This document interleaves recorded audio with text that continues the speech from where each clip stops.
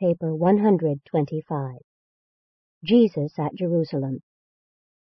No incident in all Jesus' eventful earth career was more engaging, more humanly thrilling than this, his first remembered visit to Jerusalem. He was especially stimulated by the experience of attending the temple discussions by himself, and it long stood out in his memory as the great event of his later childhood and early youth. This was his first opportunity to enjoy a few days of independent living, the exhilaration of going and coming without restraint and restrictions. This brief period of undirected living, during the week following the Passover, was the first complete freedom from responsibility he had ever enjoyed, and it was many years subsequent to this before he again had a like period of freedom from all sense of responsibility, even for a short time. Women seldom went to the Passover feast at Jerusalem. They were not required to be present. Jesus, however, virtually refused to go unless his mother would accompany them. And when his mother decided to go, many other Nazareth women were led to make the journey, so that the Passover company contained the largest number of women, in proportion to men, ever to go up to the Passover from Nazareth. Ever and anon, on the way to Jerusalem, they chanted the 130th Psalm. From the time they left Nazareth until they reached the summit of the Mount of Olives, Jesus experienced one long stress of expectant anticipation. All through a joyful childhood, he had reverently heard of Jerusalem and its temple. Now he was soon to behold them in reality. From the Mount of Olives and from the outside, on closer inspection, the temple had been all and more than Jesus had expected. But when he once entered its sacred portals, the great disillusionment began. In company with his parents, Jesus passed through the temple precincts on his way to join that group of new sons of the law who were about to be consecrated as citizens of Israel.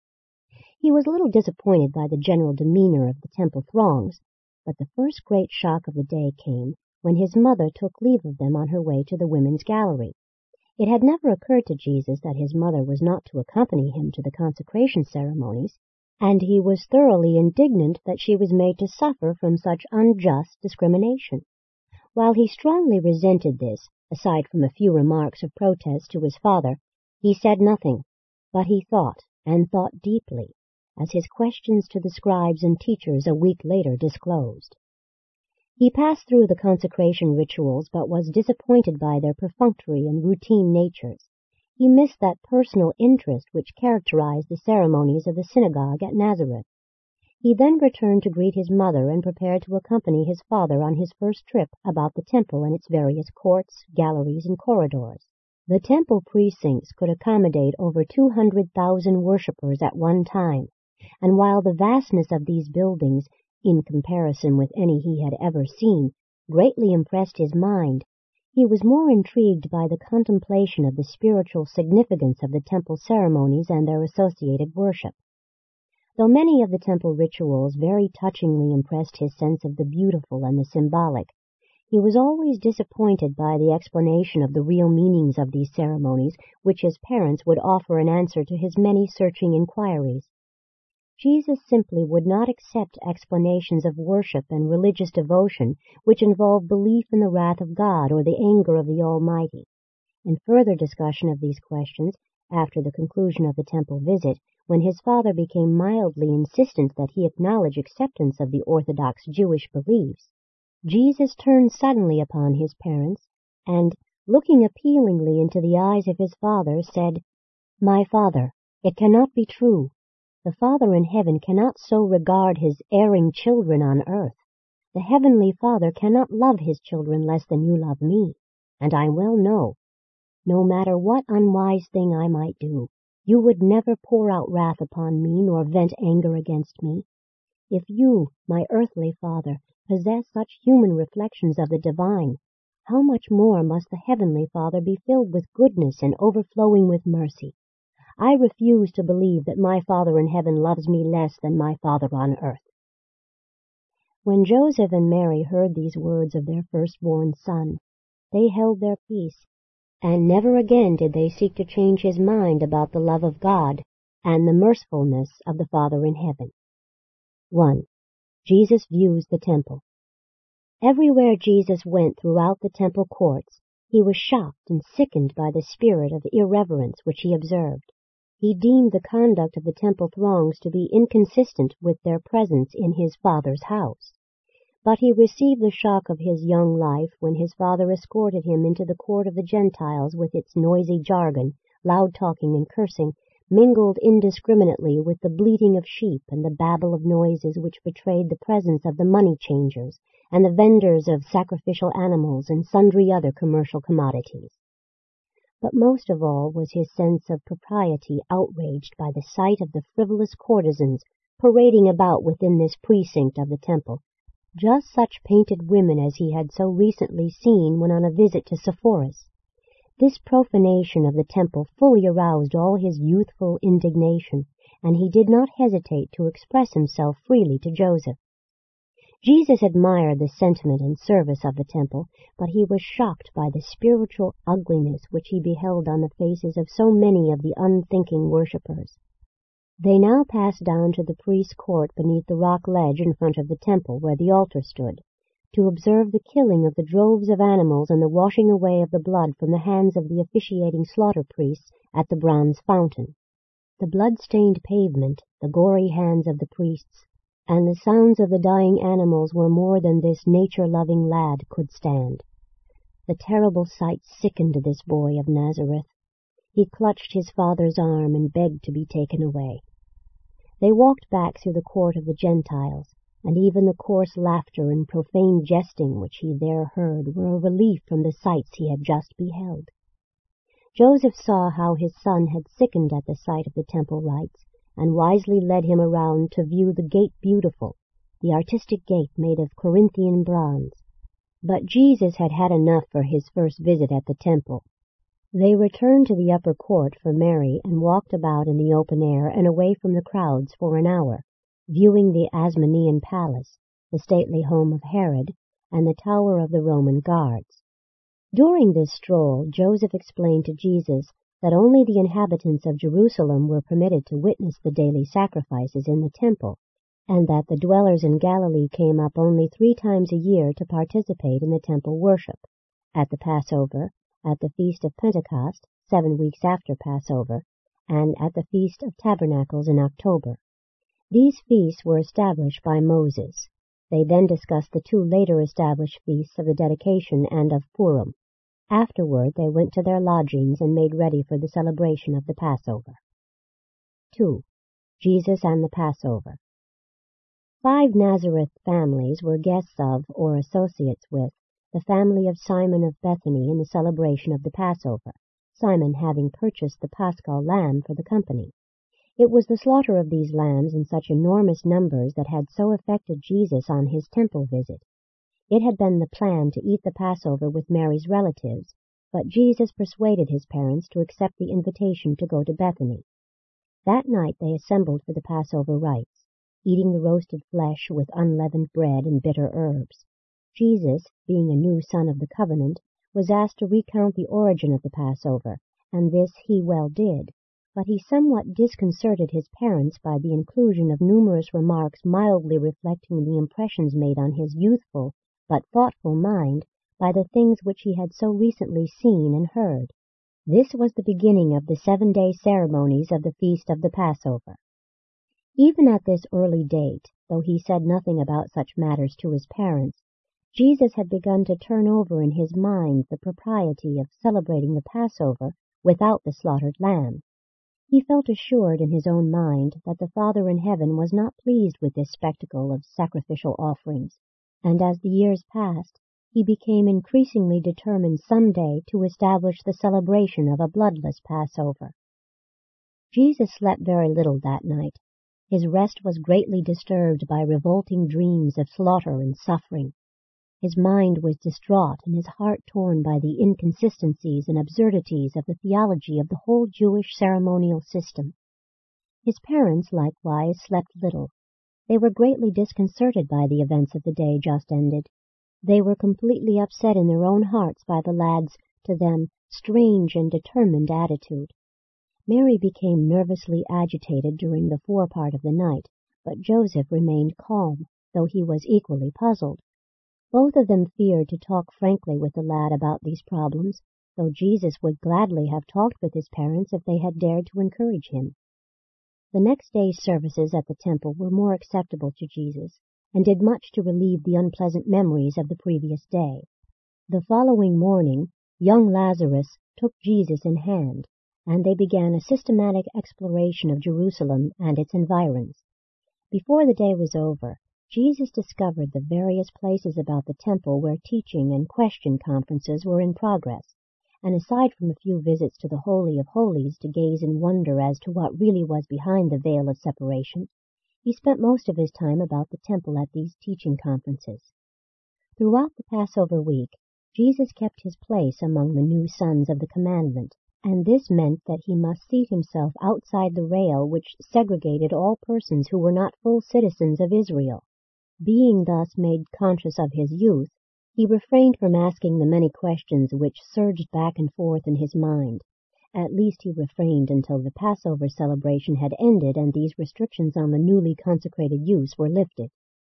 On Wednesday of the Passover week, Jesus was permitted to go home with Lazarus to spend the night at Bethany. This evening, Lazarus, Martha, and Mary heard Jesus discuss things temporal and eternal, human and divine, and from that night on, they all three loved him as if he had been their own brother. By the end of the week, Jesus saw less of Lazarus since he was not eligible for admission to even the outer circle of the temple discussions, though he attended some of the public talks delivered in the outer courts. Lazarus was the same age as Jesus, but in Jerusalem youths were seldom admitted to the consecration of sons of the law until they were a full 13 years of age. Again and again, during the Passover week, his parents would find Jesus sitting off by himself, with his youthful head in his hands, profoundly thinking.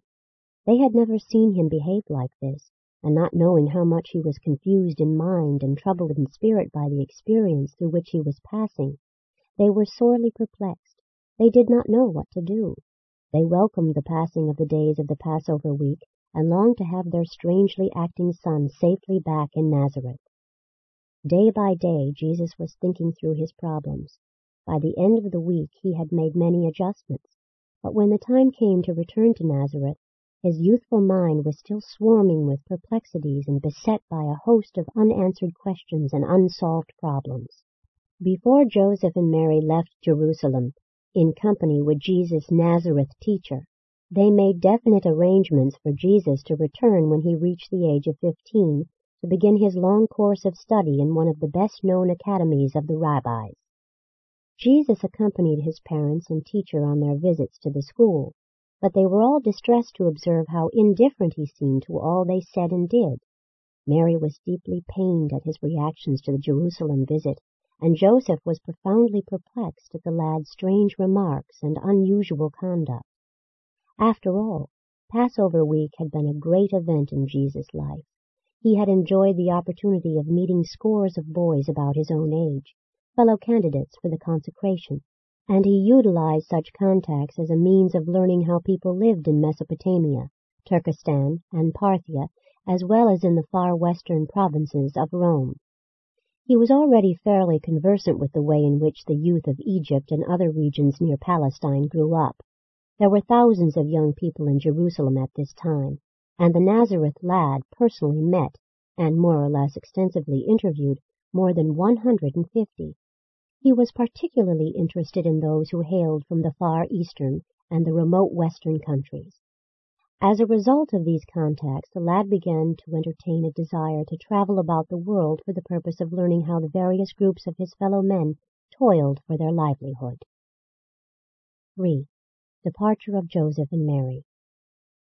It had been arranged that the Nazareth party should gather in the region of the temple at mid-forenoon on the first day of the week after the Passover festival had ended. This they did and started out on the return journey to Nazareth. Jesus had gone into the temple to listen to the discussions while his parents awaited the assembly of their fellow travelers. Presently the company prepared to depart, the men going in one group and the women in another, as was their custom in journeying to and from the Jerusalem festivals.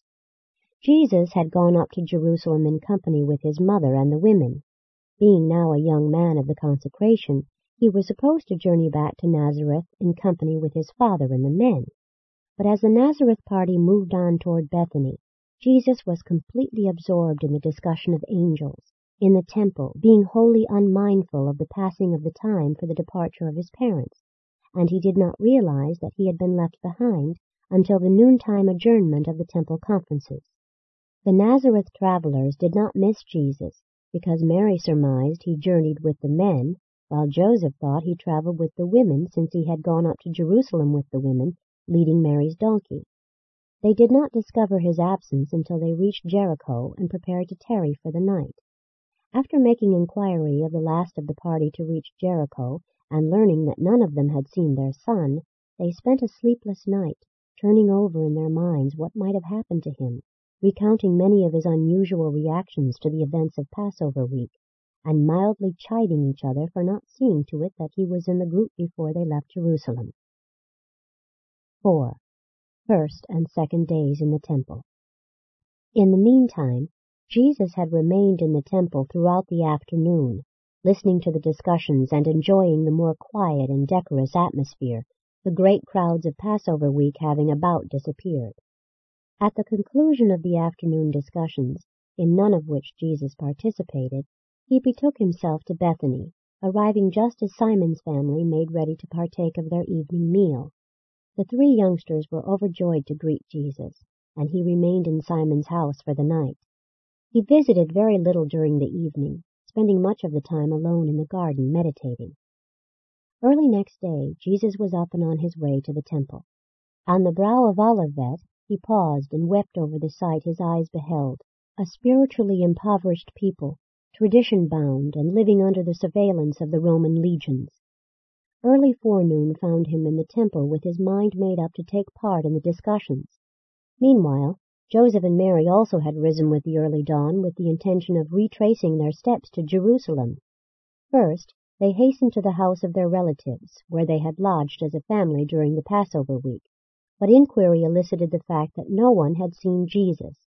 After searching all day and finding no trace of him, they returned to their relatives for the night. At the second conference, Jesus had made bold to ask questions, and in a very amazing way he participated in the temple discussions, but always in a manner consistent with his youth. Sometimes his pointed questions were somewhat embarrassing to the learned teachers of the Jewish law, but he evinced such a spirit of candid fairness, coupled with an evident hunger for knowledge, that the majority of the temple teachers were disposed to treat him with every consideration. But when he presumed to question the justice of putting to death a drunken Gentile who had wandered outside the court of the Gentiles and unwittingly entered the forbidden and reputedly sacred precincts of the temple, one of the more intolerant teachers grew impatient with the lad's implied criticisms and, glowering down upon him, asked how old he was. Jesus replied, 13 years, lacking a trifle more than 4 months. Then, rejoined the now irate teacher, why are you here, since you are not of age as a son of the law? And when Jesus explained that he had received consecration during the Passover, and that he was a finished student of the Nazareth schools, the teachers with one accord derisively replied, We might have known, he is from Nazareth. But the leader insisted that Jesus was not to be blamed if the rulers of the synagogue at Nazareth had graduated him, technically, when he was 12 instead of 13. And notwithstanding that several of his detractors got up and left, it was ruled that the lad might continue undisturbed as a pupil of the temple discussions. When this, his second day in the temple, was finished, again he went to Bethany for the night, and again he went out in the garden to meditate and pray. It was apparent that his mind was concerned with the contemplation of weighty problems. 5. The third day in the temple. Jesus' third day with the scribes and teachers in the temple witnessed the gathering of many spectators who, having heard of this youth from Galilee, came to enjoy the experience of seeing a lad confuse the wise men of the law. Simon also came down from Bethany to see what the boy was up to.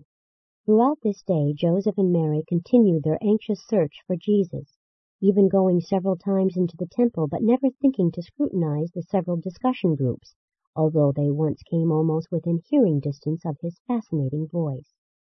Before the day had ended, the entire attention of the chief discussion group of the temple had become focused upon the questions being asked by Jesus. Among his many questions were: 1. What really exists in the Holy of Holies, behind the veil? 2. Why should mothers in Israel be segregated from the male temple worshippers? 3. If God is a father who loves his children, why all this slaughter of animals to gain divine favor? Has the teaching of Moses been misunderstood? 4. Since the temple is dedicated to the worship of the Father in heaven, is it consistent to permit the presence of those who engage in secular barter and trade? 5. Is the expected Messiah to become a temporal prince to sit on the throne of David, or is he to function as the light of life in the establishment of a spiritual kingdom? And all the day through those who listened marveled at these questions, and none was more astonished than Simon. For more than 4 hours this Nazareth youth plied these Jewish teachers with thought-provoking and heart-searching questions. He made few comments on the remarks of his elders. He conveyed his teaching by the questions he would ask. By the deft and subtle phrasing of a question he would at one and the same time challenge their teaching and suggest his own. In the manner of his asking a question there was an appealing combination of sagacity and humor which endeared him even to those who more or less resented his youthfulness. He was always eminently fair and considerate in the asking of these penetrating questions. On this eventful afternoon in the temple, he exhibited that same reluctance to take unfair advantage of an opponent which characterized his entire subsequent public ministry. As a youth, and later on as a man, he seemed to be utterly free from all egoistic desire to win an argument merely to experience logical triumph over his fellows, being interested supremely in just one thing, to proclaim everlasting truth and thus effect a fuller revelation of the eternal God. When the day was over, Simon and Jesus wended their way back to Bethany. For most of the distance, both the man and the boy were silent. Again Jesus paused on the brow of Olivet, but as he viewed the city and its temple, he did not weep. He only bowed his head in silent devotion. After the evening meal at Bethany, he again declined to join the merry circle, but instead went to the garden, where he lingered long into the night, vainly endeavoring to think out some definite plan of approach to the problem of his life-work, and to decide how best he might labor to reveal to his spiritually blinded countrymen a more beautiful concept of the Heavenly Father, and so set them free from their terrible bondage to law, ritual, ceremonial, and musty tradition. But the clear light did not come to the truth-seeking lad. 6. The fourth day in the temple. Jesus was strangely unmindful of his earthly parents, even at breakfast, when Lazarus's mother remarked that his parents must be about home by that time. Jesus did not seem to comprehend that they would be somewhat worried about his having lingered behind. Again he journeyed to the temple, but he did not pause to meditate at the brow of Olivet. In the course of the morning's discussions, much time was devoted to the law and the prophets, and the teachers were astonished that Jesus was so familiar with the Scriptures, in Hebrew as well as Greek. But they were amazed not so much by his knowledge of truth as by his youth. At the afternoon conference they had hardly begun to answer his question relating to the purpose of prayer, when the leader invited the lad to come forward and, sitting beside him, bade him state his own views regarding prayer and worship. The evening before, Jesus' parents had heard about this strange youth who so deftly sparred with the expounders of the law, but it had not occurred to them that this lad was their son. They had about decided to journey out to the home of Zacharias, as they thought Jesus might have gone thither to see Elizabeth and John. Thinking Zacharias might perhaps be at the temple, they stopped there on their way to the city of Judah. As they strolled through the courts of the temple, imagine their surprise and amazement when they recognized the voice of the missing lad and beheld him seated among the temple teachers. Joseph was speechless, but Mary gave vent to her long pent-up fear and anxiety when, rushing up to the lad, now standing to greet his astonished parents, she said, "My child, why have you treated us like this? It is now more than 3 days that your father and I have searched for you sorrowing. Whatever possessed you to desert us?" It was a tense moment. All eyes were turned on Jesus to hear what he would say. His father looked reprovingly at him, but said nothing. It should be remembered that Jesus was supposed to be a young man. He had finished the regular schooling of a child, had been recognized as a son of the law, and had received consecration as a citizen of Israel. And yet his mother more than mildly upbraided him before all the people assembled, right in the midst of the most serious and sublime effort of his young life, thus bringing to an inglorious termination one of the greatest opportunities ever to be granted him to function as a teacher of truth, a preacher of righteousness, a revealer of the loving character of his Father in heaven. But the lad was equal to the occasion. When you take into fair consideration all the factors which combine to make up this situation, you will be better prepared to fathom the wisdom of the boy's reply to his mother's unintended rebuke. After a moment's thought, Jesus answered his mother, saying, "Why is it that you have so long sought me? Would you not expect to find me in my Father's house, since the time has come when I should be about my Father's business?"